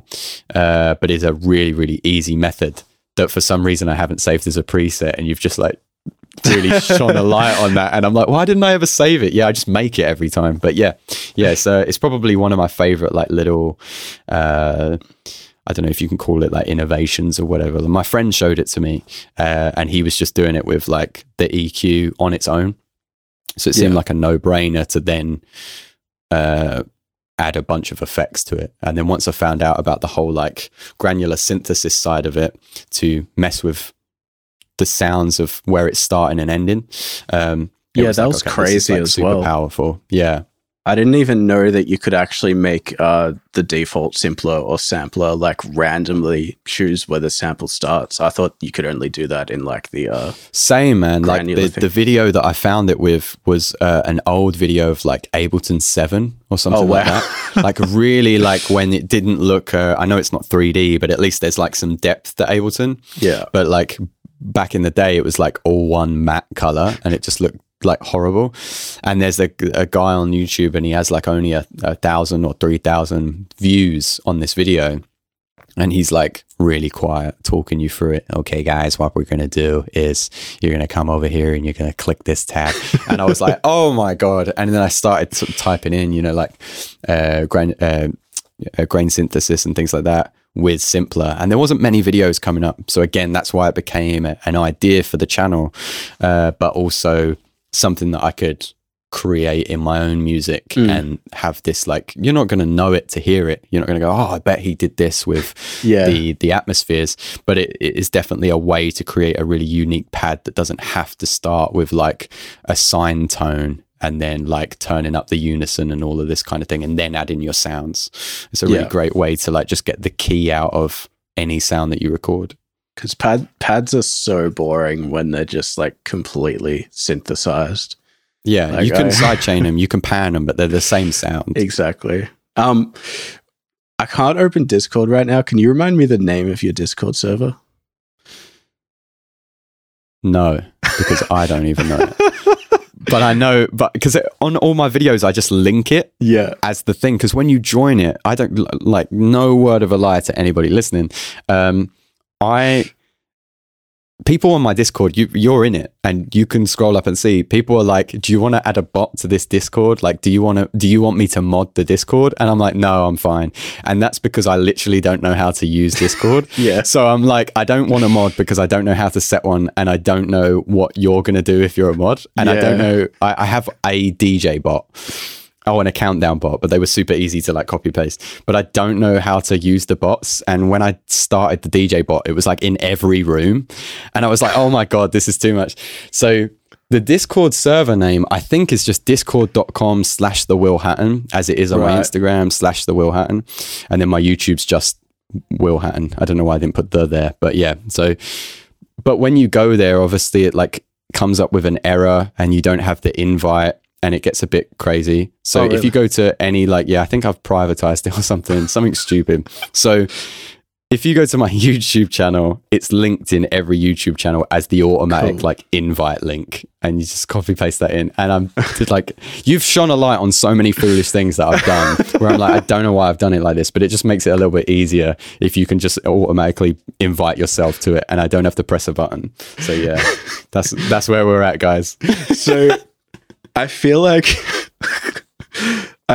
you're like a bank robber that I've just arrested, and I've started interrogating you, and then you just told me absolutely everything when I gave you too much information. You're like, so you use the front door where the main CCTV camera is? And I'm like, is there CCTV there? I had no idea. And they're like, why did you pull your mask down at the door? Why didn't you wear your mask in the car? And I was like, oh, it was just like, because of COVID, I was only like, it's not even, I was just thinking of other people. I didn't want to make them sick. I didn't even think about wearing a balaclava. So yeah. The only reason I asked about your Discord server name was because I think you should change it to the Hatton Pad. Again, I'm just not keying into this branding thing. Yeah, maybe I should change it to the Hatton Pad. I just think that you can share your own pads. Yeah, you're gonna like take a percentage of that now for like being the creator of the name. Yeah. Well, Discord will have to monetize for creators first, but yeah, sure. Okay, yeah, sure. Let's get on that. Discord, when you're listening, do that. So, going off the Hatton Pad thing, are there any other like unorthodox techniques that you'd like to shine a light on? I think like one of the ones that spring to mind is, and I don't know how unorthodox it is, but I use it every day. And I don't see my producer friends using the same method. Okay. And when I'm like, why don't you do this? They're like, I had no idea that was there. So this is purely going off of me and like 3-4 friends that I produce alongside with. So let's see. Are you an Ableton user? Yeah. Okay, cool. So when you go into Ableton and you're programming drums, something that I like to do is I use loads of found sounds, loads of Foley. I'll group that. So, and I think, again, I've included this in one of my YouTube videos, which I think is like how to create unique drums. But basically take a bunch of sounds. You can do this with loops. I tend to create my own, layer them. However, you don't have to layer them as a loop, and then just group it. And then go into that group. Sorry, you have to export it. So bounce it out.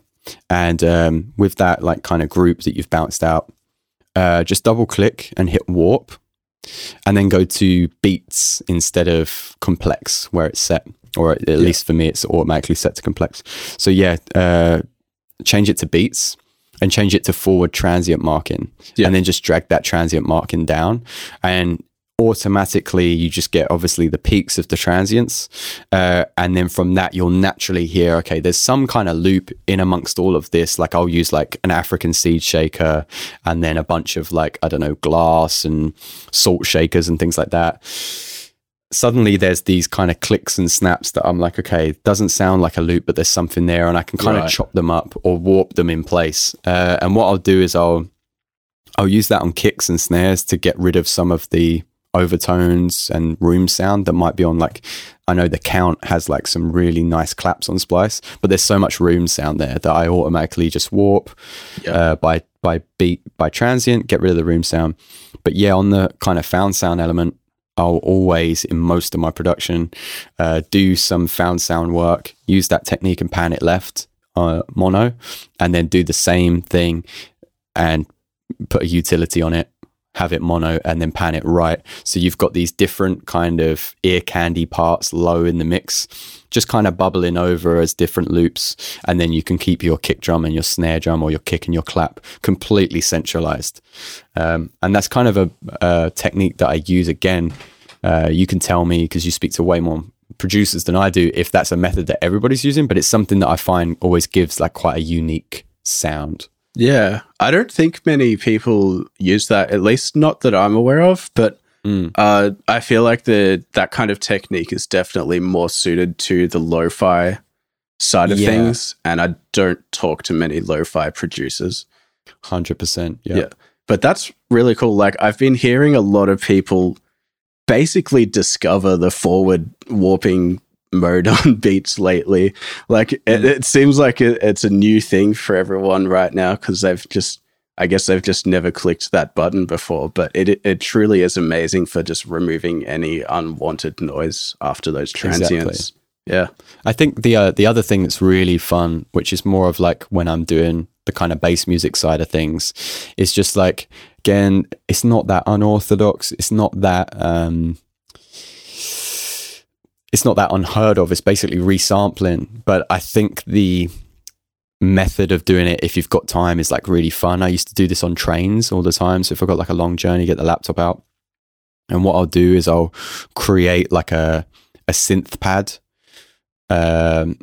with like 2 or 3 layers at a really fast BPM, so like 175 plus. And then what I'll do is I'll put like a trance gate or just a noise gate randomly on that synth pad group. And then what I do is like I resample it, so just bounce it out, bring it back in, and then I bring the tempo down and stretch it right out, and then use those elements as chops. And then you've got like this pad that was being cut by the noise gate or the trance gate at a faster rate, and normally in an odd time signature. And now you have this real like John Hopkins-esque kind of pad sound that you can use as like the basis for your ID. And you don't really even have to worry about like creating a melody. I just hold down like F and then go, okay, what's like the rhythmic pattern that it's created for me, and how can I like transpose that? And that's like something that I use quite a lot to create like my own synth sounds. I think that also speaks to working smarter, not harder, because, you know, obviously if someone was to try recreate that, they would go in, make a synth, and then chop it up like in minute detail. Whereas you've just done like, okay, here's a few steps, stretch it out. All right, done. Like, yeah, smarter, not harder. Yeah, that's I think that's going to be how that'll be the Discord name. It's one of the other. It's either the Hatton pad or Smarter Not Harder. I'm going to have to put like a little poll there and just see if like the fucking 20 people in my Discord like a name or just don't care. They're just apathetic to it. If you don't rename the whole server to the Hatton pad, please at least give me the general chat. Okay, yeah, sure. All right, so we're going to wrap it up pretty soon here, but I have one more question for you, and it might be the hardest or it might be the easiest. Okay. So if you had to go back in time and tell young Will one thing in relation to music, what would it be? Dude, if you'd have asked me this question 24 hours ago, it would have been the hardest question. But I did that radio show yesterday and they asked the same question. So I'm like loaded. I'm loaded. You were beaten by literally 24 hours like previous self. So yeah, this is cool. So basically when I was young, when I was like 11, as you know, I was like wanted to be a session drummer, and I created for myself this tunnel vision pipe dream where I was like only going to do that thing. Yeah.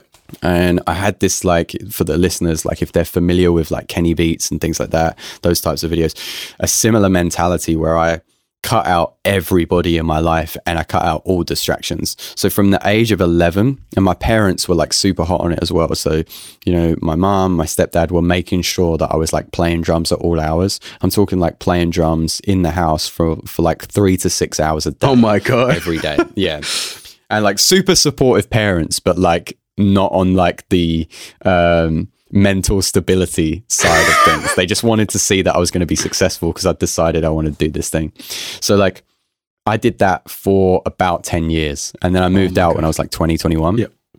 And so I was like super sick at playing drums, but I had no friends, and like I didn't have any games consoles. I didn't watch any films. All I did, and it happened when I moved in, is I just like drilled down into this one thing. And the things that lacked in my life were like personability. I wasn't very good at talking to people. I wasn't very good at I wasn't very outgoing. And I only had one interest. I didn't have like a social life, wasn't seeing anybody. So then I started going on dates. Man, try it. And like, we've been talking for nearly 2 hours.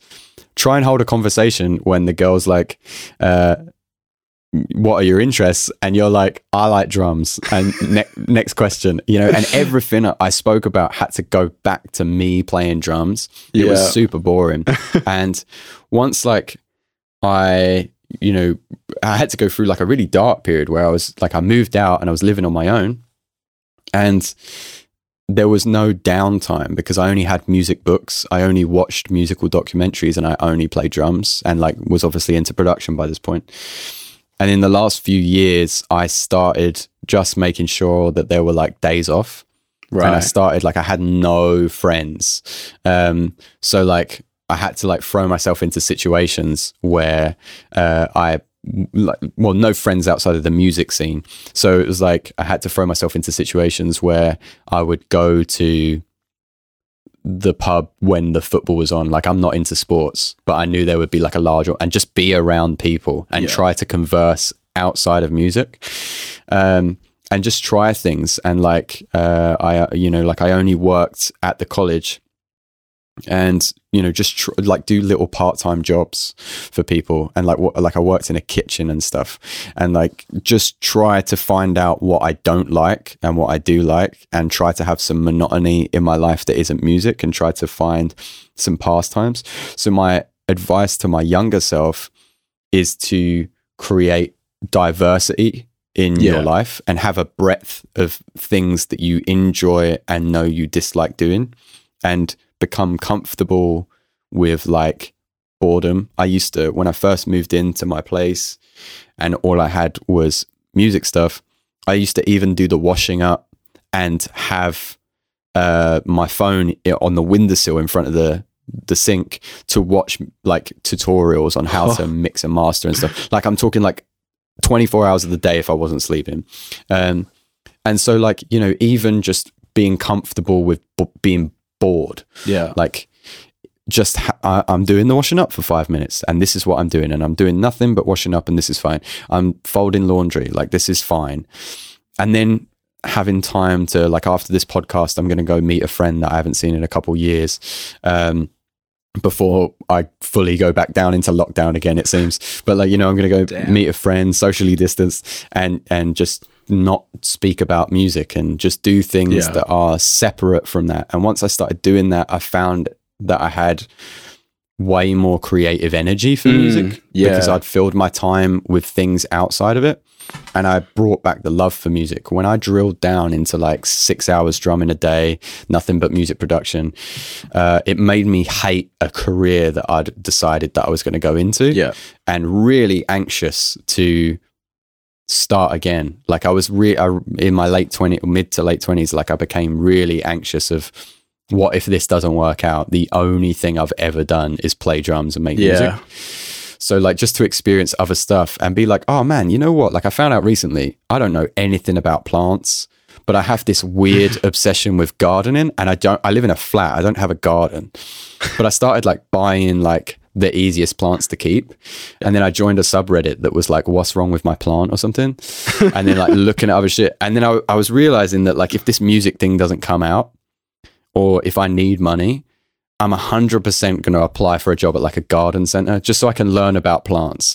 And then I was what could I do after a garden? You can't work at, well, you can, but like, I wouldn't like to work at a garden center for the rest of my life. Like, what would I, and fantasize about what if music didn't exist? What would I do? Well, maybe I'd work at a garden center, and maybe, this is such a fucking weird tangent to end the show on. People are like, what? Were we talking about music? But maybe I would do something in landscape gardening. Is there education? I'm passionate about education. Could I learn anything about plants? How could I innovate? Because that's a big thing of my life. How could I innovate that industry? Is there space to innovate in that industry? Just get excited about other stuff and learn what you don't like as well. That's the biggest advice to my younger self, is find out a little bit about yourself and create some diversity in your life. I'm glad that you've started to diversify, because it seems like you were essentially a drumming robot to an extent. Yeah. and I think I was watching like just like trash TV yesterday. What was I watching? I was watching Hot Ones, and Jesus, who was on Hot Ones last night? I can't think for the life of me, but the guy that's like, all right, and he was in Dallas Buyers Club. Anyway, that guy. It's not happening, but he was on the show, and he was like, every night since you've been born and until you die, doesn't matter who's in bed with you, you're the only one sleeping on your pillow. He was like, you were born alone and you'll die alone. So like, get really comfortable with that guy and be your biggest best friend and your biggest cheerleader. And I think for such a long period of time, like, if I was really, really honest with myself, I could absolutely see why I had no friends, and I could absolutely see why I didn't really even like myself. I was like, you're so boring. I wasn't like a nasty person. I don't think I was nasty to anybody. I don't think that I was rude or anything like that. I had like good manners, and I would like speak to people that were speaking to me. But the only things that I could really give any opinion about were like drums and music. Yeah. And the subjects of drums and music, I was like gatekeeping as well. So like if you asked my opinion on like the drumming ability of blah blah blah, or like the production on whatever album, I'd be like, this is how I feel about it. And then when they disagreed because they weren't in music, I'd be like, you don't know about music because I do, you know, like, and all that. I was just like, well, what a douchebag. Like, it's universal. Everybody has an opinion about everything. Everybody has an opinion about music. And I definitely, you know, the more you learn that you don't know anything at all. Yeah. And the more that my career goes on, I'm like, I actually don't even know that much about music. So, you know, yeah, just like get really comfortable with who you are as a person and try and like support yourself and your mental stability. And I think then after that, everything becomes easier. If I don't make a track today, it's cool. If I don't get this project out, or if I don't work with this person, it's fine. What else do I like doing? Have I checked in with my family? Have I checked in with my friends? Is everybody cool? Like, you and I, like, we're just making music. And if you can make music for a living, like I'm currently doing, then like it's a blessing every day. I wasn't born in some of the countries that are like have famine or missile crisis. I'm not fleeing my country. Like, I have to make a 2.5 minute tune some days, and sometimes I get paid for that, and that's sick. And if there's another day where I have to, you know, get a regular job or whatever, that's also fine. You can just enjoy the process. Yeah. And another thing that you touched on that I just want to drill in real quick before we finish is you said that once you stopped drumming pretty much 24 hours a day and started consuming other media, you gained like massive bursts of inspiration because it wasn't just the same repetitive thing over and over. My friend Lawrence Burnt has, I'm not sure if he came up with it or if it's quoted from someone else, but basically he says to create great media, you must consume great media. So for any of those out there that are feeling bad about like watching Netflix or something, instead of working all the time, like, just know that like everything around you is a source of inspiration. And when you do get back to that work, it will make its way into your music. And so in a way, consuming great media can be a form of working, essentially, I guess. And that is why you should listen to this podcast. And Will Hatton's YouTube channel and Hush Child. So mediocre, mediocre art form at best, I think, for that. I don't know if it's great media. Anyway, on that note of shout outs, is there anything else you'd like to shout out before we finish up here? I don't think so. Just to round things off, you can find me at Instagram.com/TheWillHatton. You can find me on Twitch.com/TheWillHatton. I'm not streaming all the time, but normally sort of once a week, once every 2 weeks, we hold beat battles there. And of course, my main platform of kind of music education and sharing what I'm up to is YouTube.com/WillHatton, where we do the Inspired by series where we break down the musical trends past and present so you guys can make better music. And then of course everything else, like all of the gear that I use and anything else that I'm putting out in my personal life in terms of music, goes through willhattonmusic.com. Hell yeah. So this was episode 21 of the Wavetable, featuring my guest Will Hatton. Thank you so much for joining me. I'm your host, Astro Rain, and I hope you've enjoyed yourself. Peace. Thank you so much, man. See you later, guys.